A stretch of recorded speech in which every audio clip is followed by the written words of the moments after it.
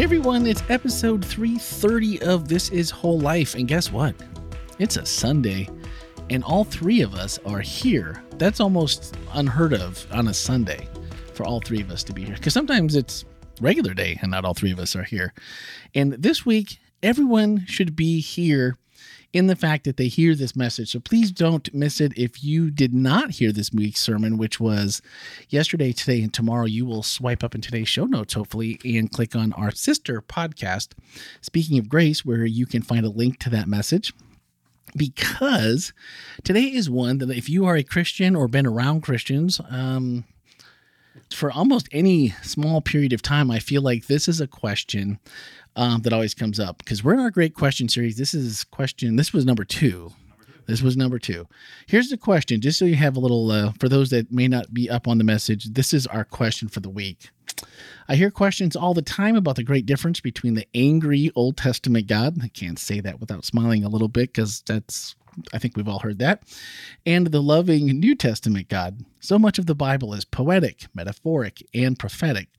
If it was written by people within a variety of ancient cultures without the benefit of the scientific and technological understandings of today, how can we understand these inconsistencies? And maybe the big one, how literally should we take the scripture? I feel like whoever wrote this got bonus, because it was that's a whole mouthful to start with, and then the end is a whole thing, and maybe a whole sermon in itself. It was a great question, and of course, I thought we handled it.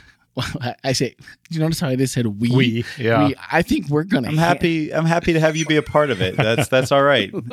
We just gave a little bit away that Randy writes my sermons for me, so that's I just deliver them. Ghostwriter. No, I as we're sitting here, I just like to throw Jeff and I into the mix that we're part of this, at least on Tuesdays. But when Ken had first talked to me this week about the message and was like, hey, I want to do a Menti this week, and I want to do a word cloud. So that already made me wonder what. And then when he sent me the questions, it made perfect sense. Describe the God of the Old Testament and describe the God of the New Testament. And we had a lot of participation online in total, but the differences between first and second weren't that different, even though there was more participants. But describe the God of the Old Testament, first service. I mean, the first one was strict, and second service couldn't remove strict from being the big word, no matter how much they tried. And when you look at these, the size of these words are the number of votes that they got from people. But the first one was strict, and that one dominated. But then 2 was loving, imagination. 3 was angry, 4 forgiving and creator. And 5, law above all else, and creative, were like the top 5 if you kind of look at those. And I thought that was a pretty positive view of the Old Testament God from what I had been expecting. And then New Testament, of course, like loving, forgiving, kind, merciful. And then number 5 was a bunch: passionate, love, graceful, sacrificial, and accepting. So, I mean, you look at, they're all good, but look at the difference. Were there any negative words in the New Testament? Well, sacrificial. No, that's a pretty positive word. One. For most of us, Randy, that's a pretty good thing. That's as close as you could get to maybe. I mean, and that's a good one too. Yeah, I'm not going to accept that answer. I'm not going to accept that answer. See, he's paying attention.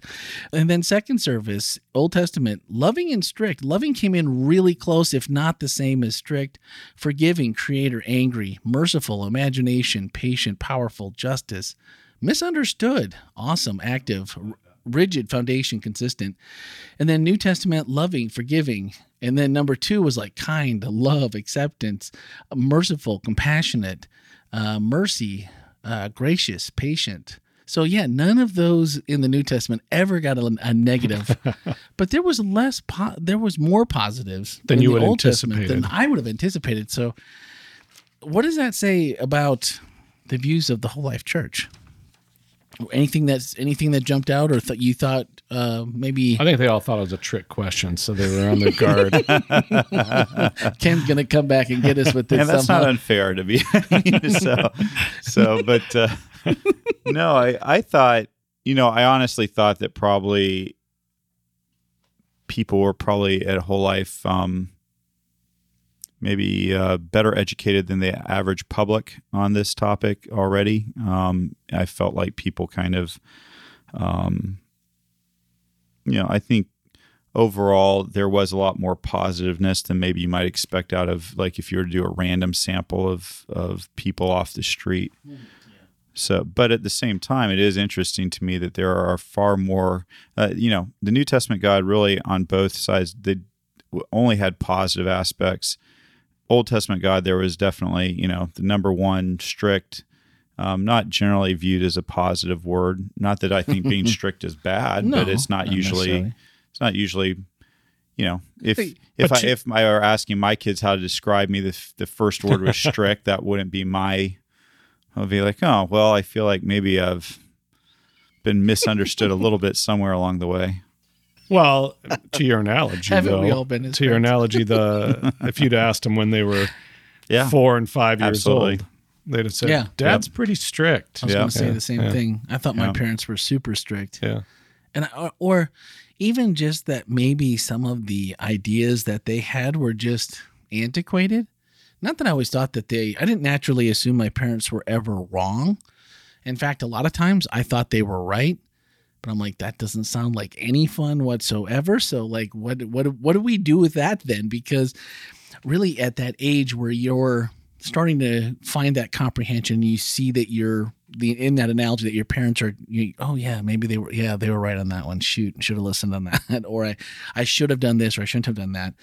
But then you get into that internal struggle, and I guess that's the same thing with all parents. But when we're in that situation, and speaking of this analogy of understanding parents as kids, even though you realize that they might be right most of the time, and you might not find that out till later, but they understand and they lead us in children, like you said, intellectually in ways that are appropriate for us.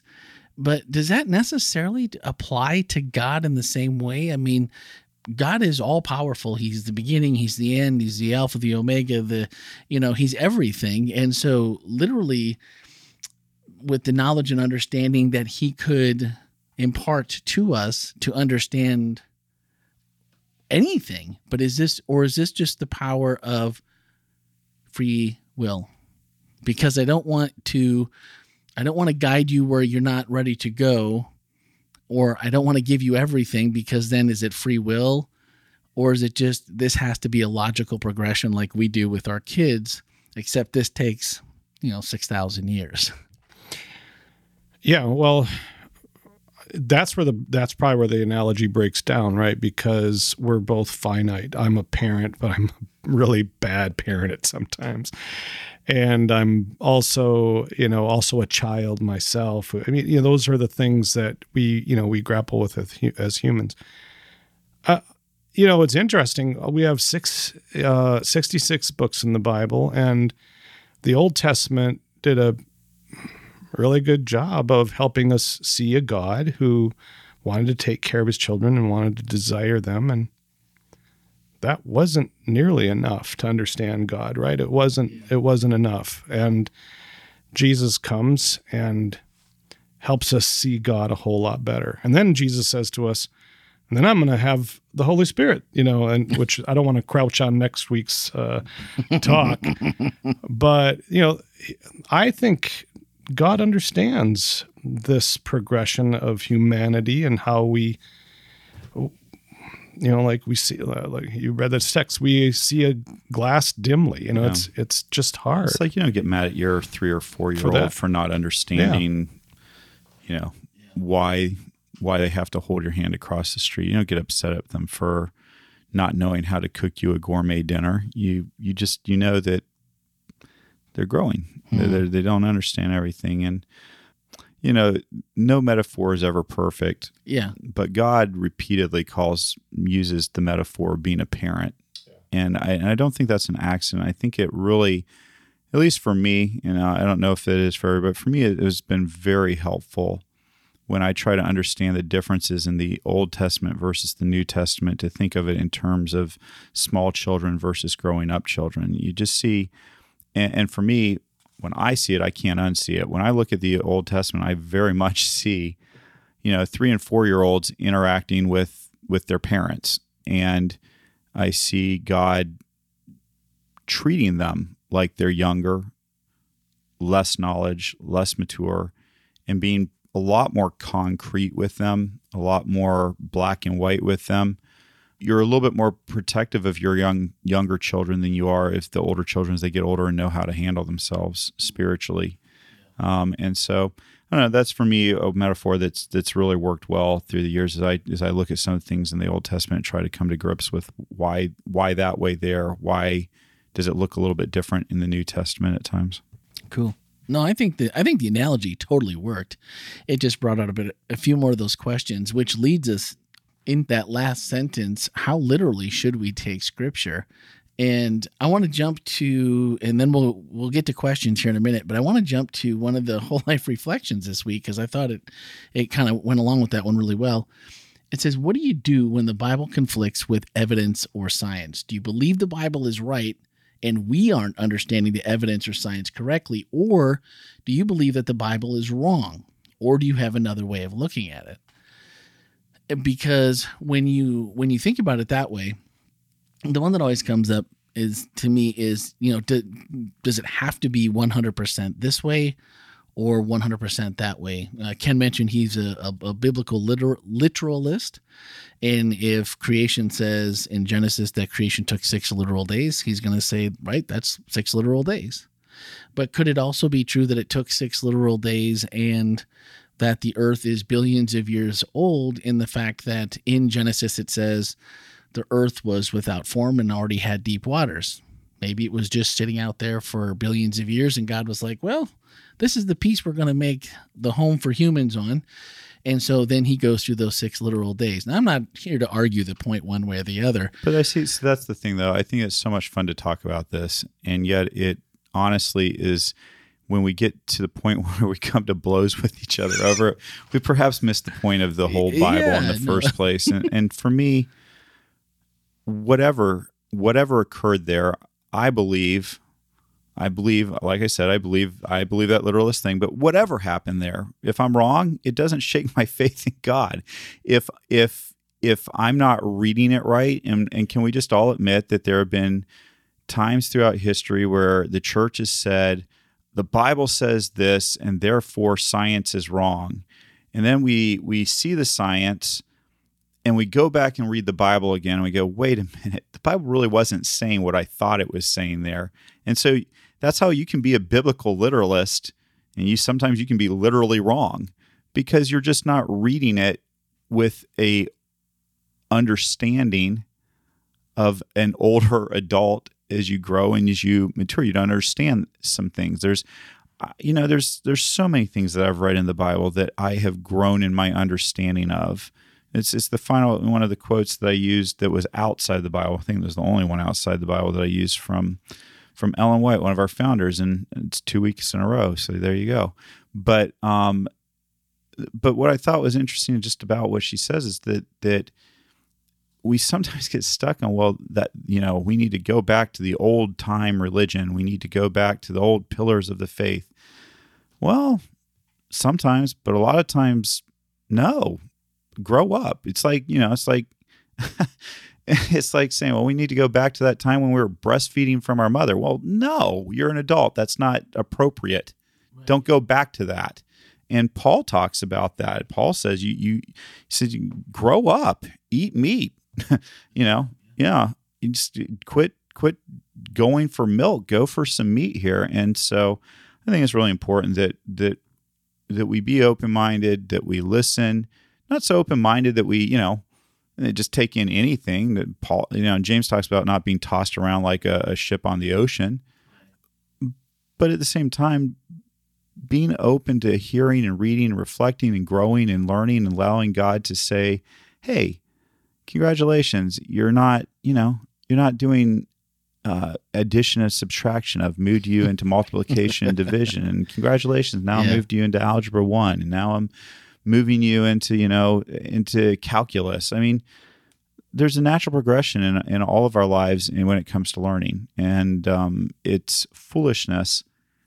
It's foolishness to look at the Bible and think, well, at age 20, I have capped out my complete understanding, or I have gone through I've gone through divinity school, and therefore there's nothing more to learn. I mean, no other field of understanding thinks that. Everybody, whether you're a doctor or you are a scientist or you're or you're a plumber, that there's something more you can learn about the craft that you're involved with. There's a way to go deeper and learn more. And so that's the part that sometimes I feel like is a little bit discouraging when we get into some of these discussions, that people become so dogmatic with where they're at. They're just not willing to ever look outside of where they're at. And they're not comfortable with other people who are looking outside, and they can't say, well, that's a good person. That's a smart person. That's, and sometimes the hardest thing for them to say is, oh, that's a person who loves Jesus. It's, oh no, you don't agree with me. You don't love Jesus. You don't know Jesus. You don't care about the Bible. You don't care about truth. Some of the people that I disagree with the most, I know they love the Lord, and I know they care about the Bible. They care about these things. They're just on their journey. They're looking at things, and maybe they're wrong. Maybe I'm right. Maybe I'm wrong. Maybe they're right. But that doesn't have to throw my faith off. Yeah, there was she came down from Andrews University, and she spoke about, it was I wish I could remember her name. And those of you that are listening, if you remember her coming down, but she spoke in regards to some of that piece. She called it an implied voice. In other words, an implied voice. And she's done a lot of research on it. And then the preferred voice of God. In other words, God would have rather his children understood him in a different light.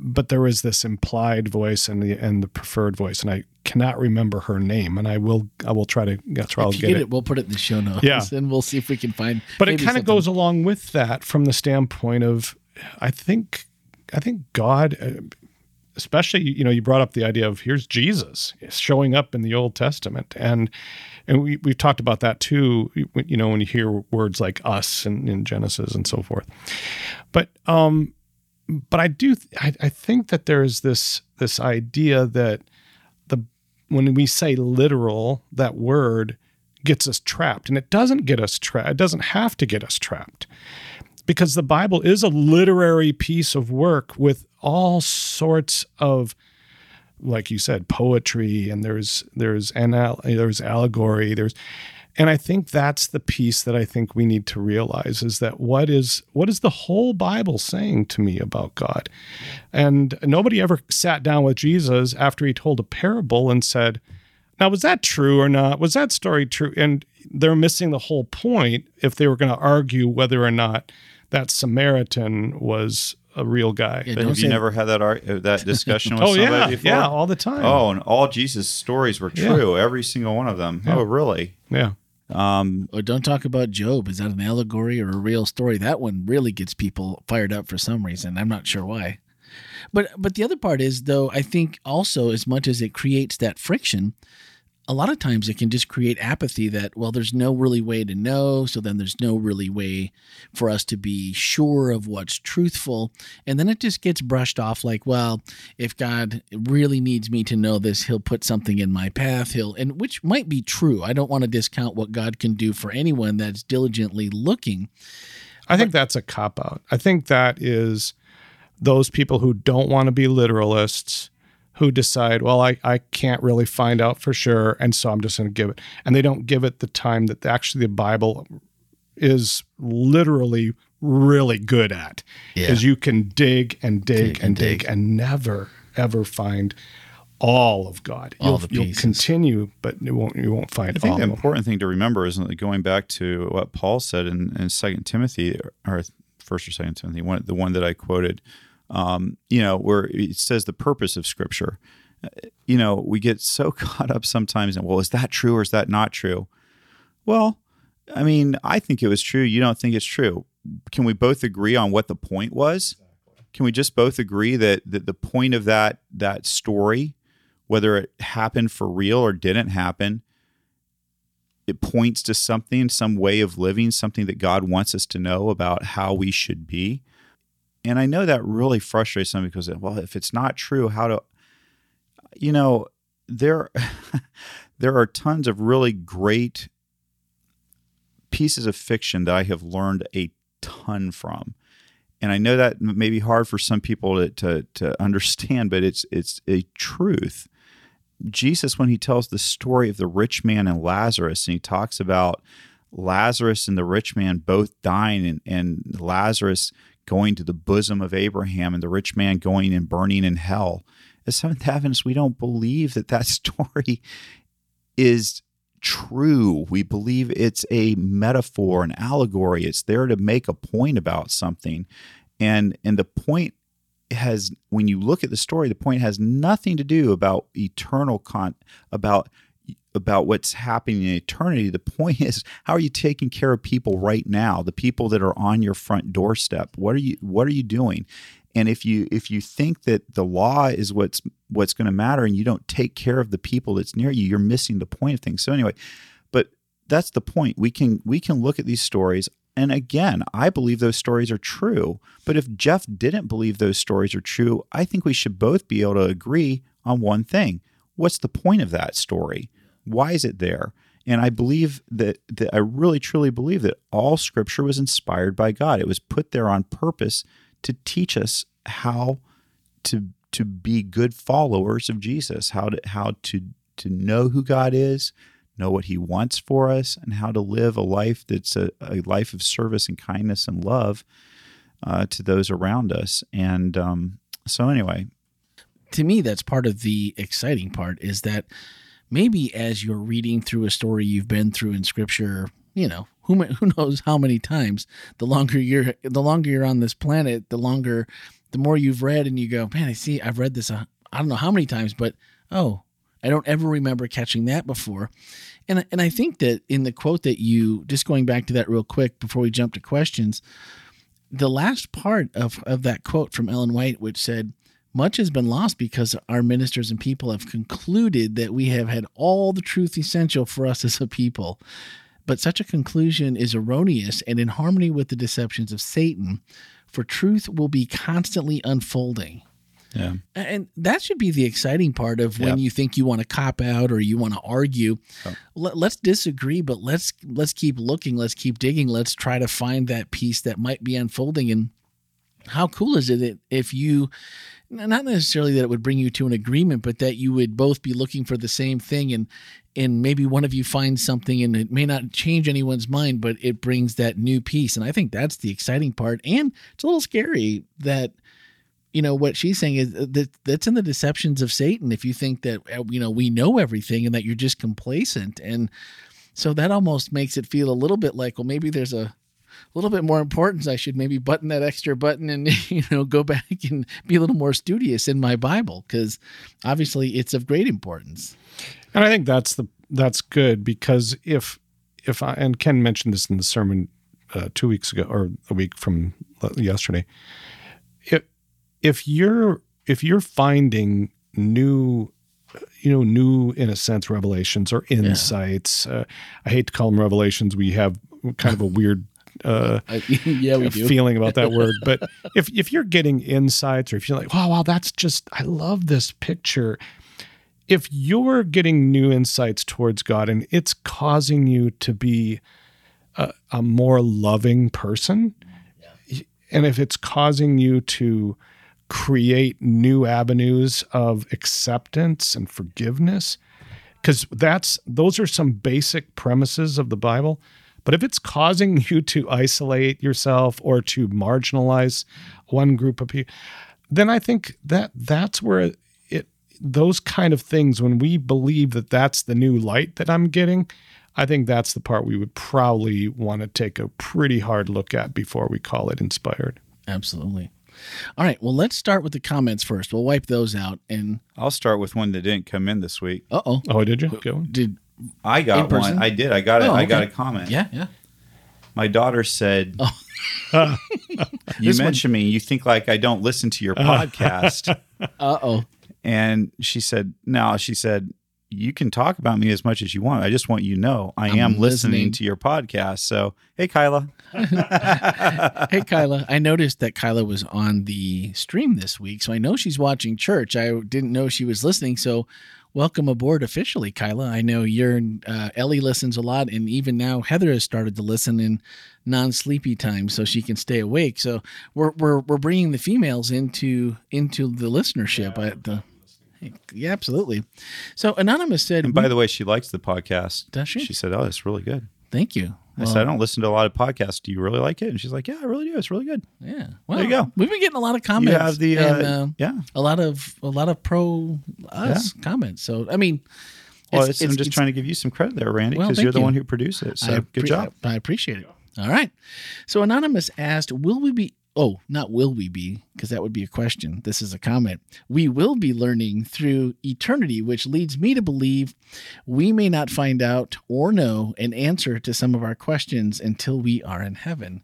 And I would add to that it's my belief that it's going to be a long time into heaven before we get into some of our questions. I just think it's going to be, I don't think it's going to be like the info dump where you're just automatically like, something happens when you get your robe or whatever. And it's like, wow, I now know everything about history. I know everything about God, and it's instantaneous. I think it's going to be more learning because I think God has shown that that's the way he likes to do things. And I think it might take longer than we think. Sharon said, Satan wants us to see God as vengeful, and that will keep us from coming to Jesus. That is why we must always know God is love.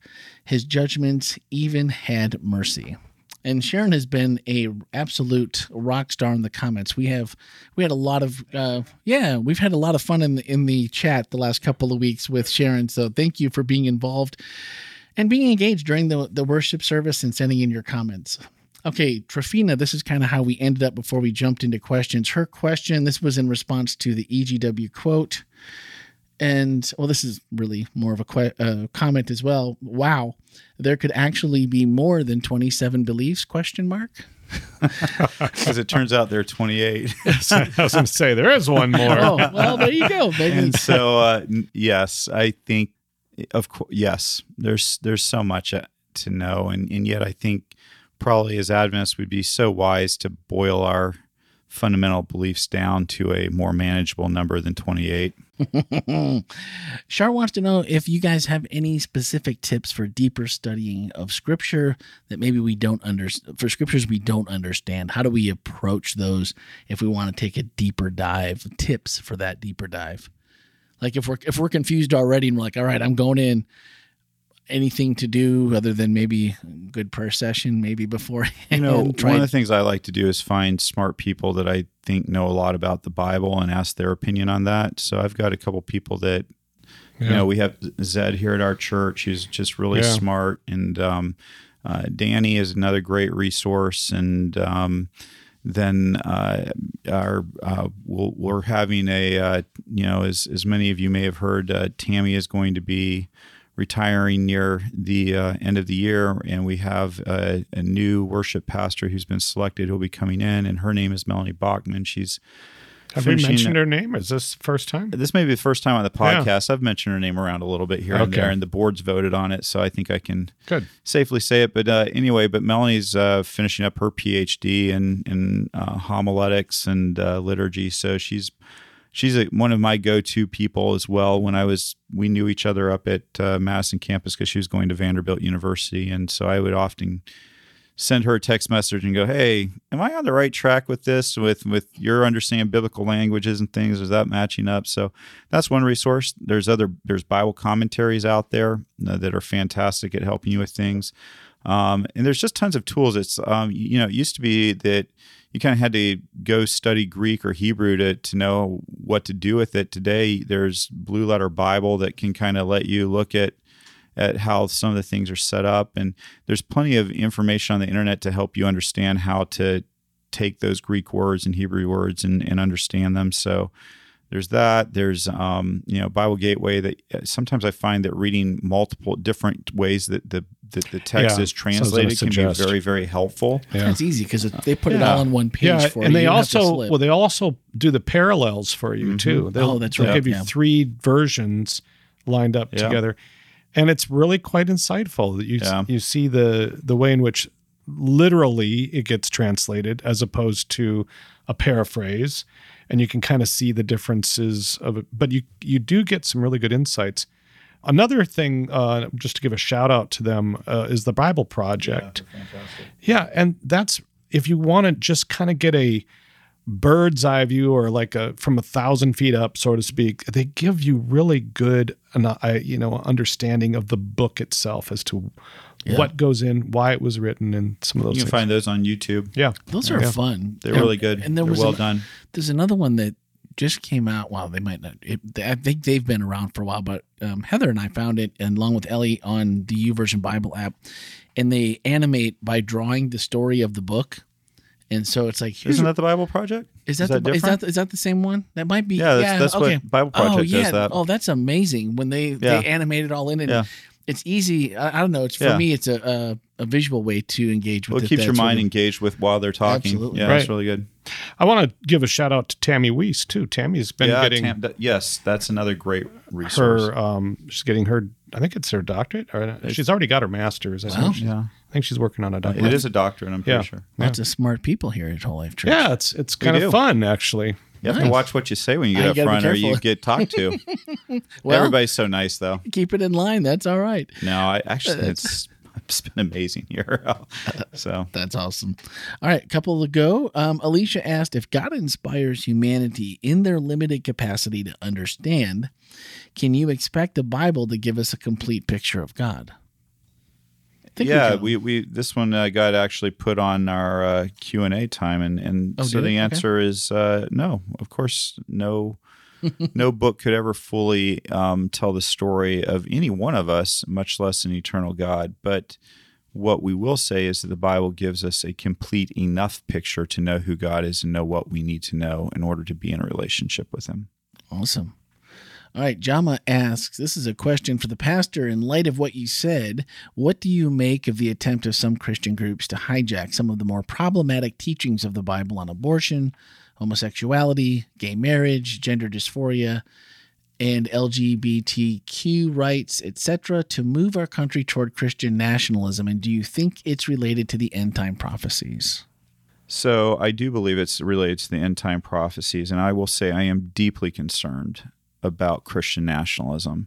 If you are a Seventh-day Adventist and you don't see that as a problem, you have not been spending much time reading what Seventh-day Adventists believe eschatology, with our last-day beliefs, basically, okay? One of our very fundamental last-day beliefs is that Christian nationalism will take over and enforce Christianity or a version of Christianity on not just the population of this country, but will ultimately spread worldwide. Now, here's the problem with Christian nationalism. We all like it as long as it's the kind of Christian nationalism that we like.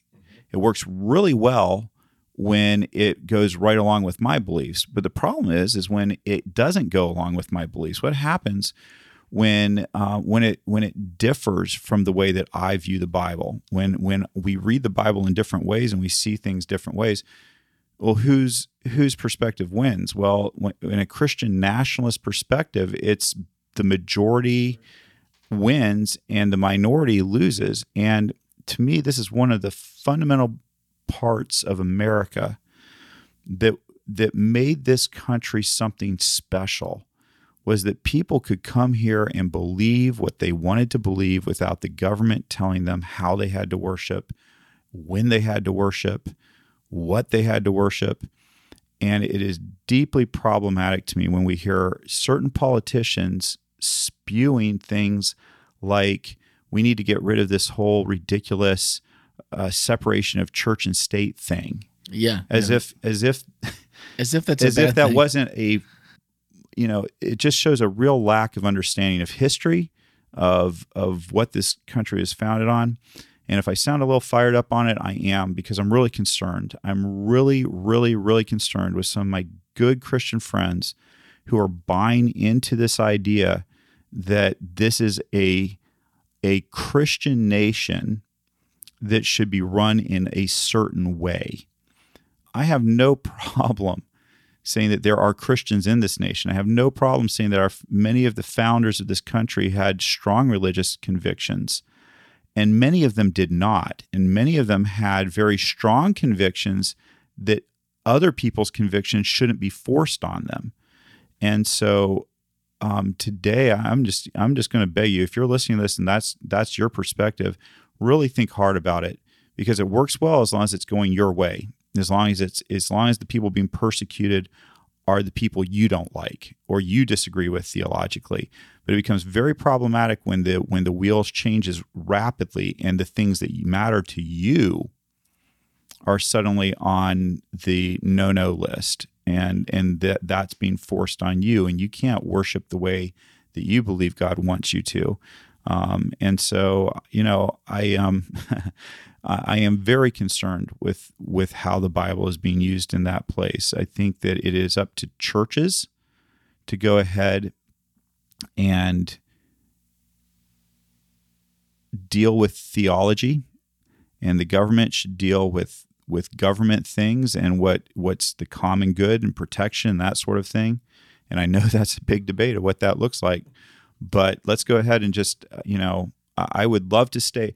And that's the thing. Somebody will say, well, Ken, don't get involved in politics. I will stay out of politics as long as politics stays out of Christianity. But when politics started co-opting Christianity and taking those beliefs, then I absolutely not only have a right, but a responsibility as a pastor to speak into that and to say, this is nonsense, and it needs to not be happening. And it's deeply disturbing to me, some of the things that I see happening in this country right now. And the people that we're putting on pedestals as if they're some sort of, like, they're great Christian leaders and defenders of the faith. These are not people that are faithful Christians, and the rhetoric that's coming from them should be your first clue. Yeah. Well, and by the way, for those of you who think I'm picking on one party, I will say that's for both parties. No. So if you think it's just one party, you're not doing your homework, because tyranny is tyranny, no matter what side it falls on. And when you see both of those sides doing the same thing in this, all of a sudden it's getting to be cool to be Christian, and you have to start wondering why. and then exactly what you're describing starts popping up. Yeah, I think that's been the problem, is we've created a bit of a bias that there is a particular party that has the religious favor, or God's favor, I should say.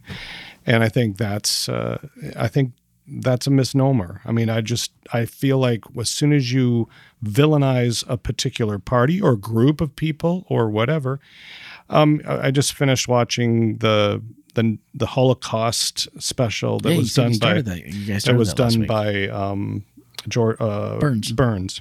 Yeah, fascinating. When we see history and we see how you can very quickly take a narrative and make it to whatever you want it to be, and then call it a religious movement or call it in God's favor, and that happens on both sides. That does happen. But I really think that there is this really dangerous thing that's going on right now. And I'm right with you, Ken. We need to protect who we are as a nation that is literally free still for all people to worship as they please. I know there's some Seventh-day Adventists where they're like, hey, bring on that Christian nationalism, because then Jesus will come back. And I can understand the logic of that. At the same time, I think that we always need to stand up for love, kindness, and what's right. And in my own personal understanding, I believe that this is inevitable, that's where it's headed. But that doesn't mean I'm not going to fight it every step of the way, because I have a lot of people that I love who I don't know if they have that relationship with Jesus yet. And I just want to do everything I can to be a part of sharing Christ with them, the real Christ, that they can be in that relationship with. And I don't live in fear about this either, though, by the way. Well, I just don't stay awake worrying about it at night, because God's in charge of this world. In the end, God is in charge, and that's just my bottom line belief. Yeah, it never works out well when we try to take God's agenda on our side. And it just ends up being us doing a lot of hand-wringing and a lot of worrying. Yep. One more, Jesus regularly said, "You have heard it said, but I say to you." If Jesus was making adjustments to what biblical writers understood in the past, does that mean there may have been an imperfect interpretation of God's actions by some biblical writer? Yeah, but what's always interesting to me is Jesus takes it deeper. Jesus doesn't usually be like, oh, don't worry about that. Jesus is like, well, you heard it said that if you commit adultery, that if you have sex with a woman, that's breaking the commandment. I'm telling you, if you look at a woman with lust, then you're breaking the commandment. So Jesus rarely makes it easier. He usually makes it harder. And the whole point of that is you need me. You need me. You cannot do this on your own.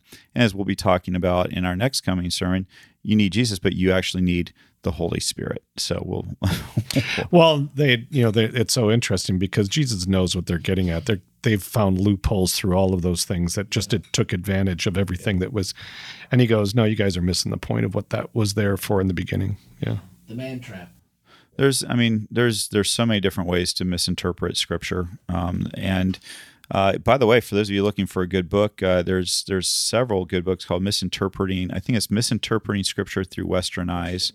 That's a fabulous book, and it should, if you read it, really kind of remind you that no matter how much you want to say that you're reading the Bible, just as the Bible says it, that it's almost it is impossible not to read the Bible without your cultural filter. Yep. Taking it and skewing the way that you look at things. And so I challenge you to read books like Misreading Scripture Through Western Eyes, and some of the, I think there's another one that's Reading Scripture Through Middle Eastern Eyes. And there's, I think there's just any number of books that will help you see the Bible through the cultural lens that it was written in. And it's just very helpful to recognize, wow, I thought I was looking at this just straightforward with with nothing there, and then you're like, oh wait, no, I am letting my understanding of American culture influence how I read the Bible. That's awesome. I was going to skip it, but I'm going to do it because I think it's important. At the end of Ken's message, he gave the final word to Paul, and I thought it really wrapped up everything really nicely, and it put it into a context that even if you're not sure all the time about everything, which none of us are, I thought this really wrapped up nice.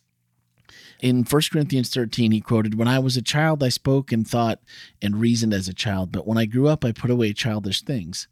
Now we see things imperfectly, like puzzling reflections in a mirror, but then we will see everything with perfect clarity. All that I know now is partial and incomplete, but then I will know everything completely, just as God now knows me completely. 3 things will last forever: faith, hope, and love, and the greatest of these is love." And if we always figure out we get lost in the rest of it and the details, the greatest of these is love. And the 3 that endure are pretty good. So that's kind of a mic drop right there. I know, that's right? Good. It's like, when he said it that way, then it's like, oh, well, 1 Corinthians 13. I'm like, what does that? Oh, yeah. Gotcha. Good job, Ken. Good job.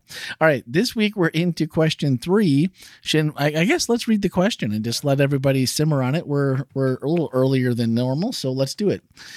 This week is, I understand that God is found in Trinity as Father, Son, and Spirit. However, it seems that most Christians and most churches are only comfortable talking about and seeking an experience with the Father and Son. Why does it seem like there is hesitancy to fully experience the Spirit when Jesus told his followers that the Spirit was going to be our closest connection to God? How can the church most faithfully engage with God's Spirit in private and corporate worship? And the first thing I thought of was, when do we hear the Holy Spirit? The only time that most people talk about the Holy Spirit is, "I now baptize you in the name of the Father, the Son, and the Holy Spirit. Amen." And we dunk, at least here in Adventism. But it's true. We don't talk. And so I guess we're going to find out why more this week, aren't we? Yeah, we're probably, I'm looking forward to it, actually. I am too. We had in the 80s, you guys don't remember this, but 70s and 80s, there was huge Pentecostal push towards the Spirit, life in the Spirit. And boy, Adventists just held up their hands and said, "No, whoa, hold on. We don't believe in ghosts or tongues." I think I've been working on my sermon a little bit today, and I think this sermon is going to be titled uncomfortable with the comforter. So That's good. Yeah. That's good. All right. Well, definitely don't miss that. And if you missed this week's message, again, this is something that we think about. We talk about, whether we talk about it a lot, we think about it. At least I do. So don't miss the message. Swipe up in today's show notes. And if you have any questions, as always, 407-965-1607 or podcast at wholelife.church. Thank you, Kyla, for letting us know that you're listening. And so, I'm happy that we have that connection. Yeah, and Randy, I think before we ought to go, we ought to pray for you. You're headed out to California. Yeah. You've got a family member who's pretty sick right now. Yeah. And so I'd like to pray for you. Are you okay with that? Yeah, I'd appreciate that. Heavenly Father, we just want to pray that you give Randy a safe trip out to California. We thank you for the work he does here on the podcast, and we appreciate that he would take the time to make sure this happens before he heads out to take care of a loved one. And I pray that you would be with that situation, as I know it's not looking like it's going to have a good outcome. And so I just pray that you would be there with him, help him to be an instrument of your peace, give him courage and strength for a person that he loves in his life. And I pray these things in your name. Amen. All right. So here's to editing on a jet plane and free Wi-Fi at 4-hour layovers, maybe. But anyway, God willing, and the creek don't rise and the hurricane don't hit, I'll be back on Thursday, really early red-eye Thursday morning. So, all right, guys, have a great week.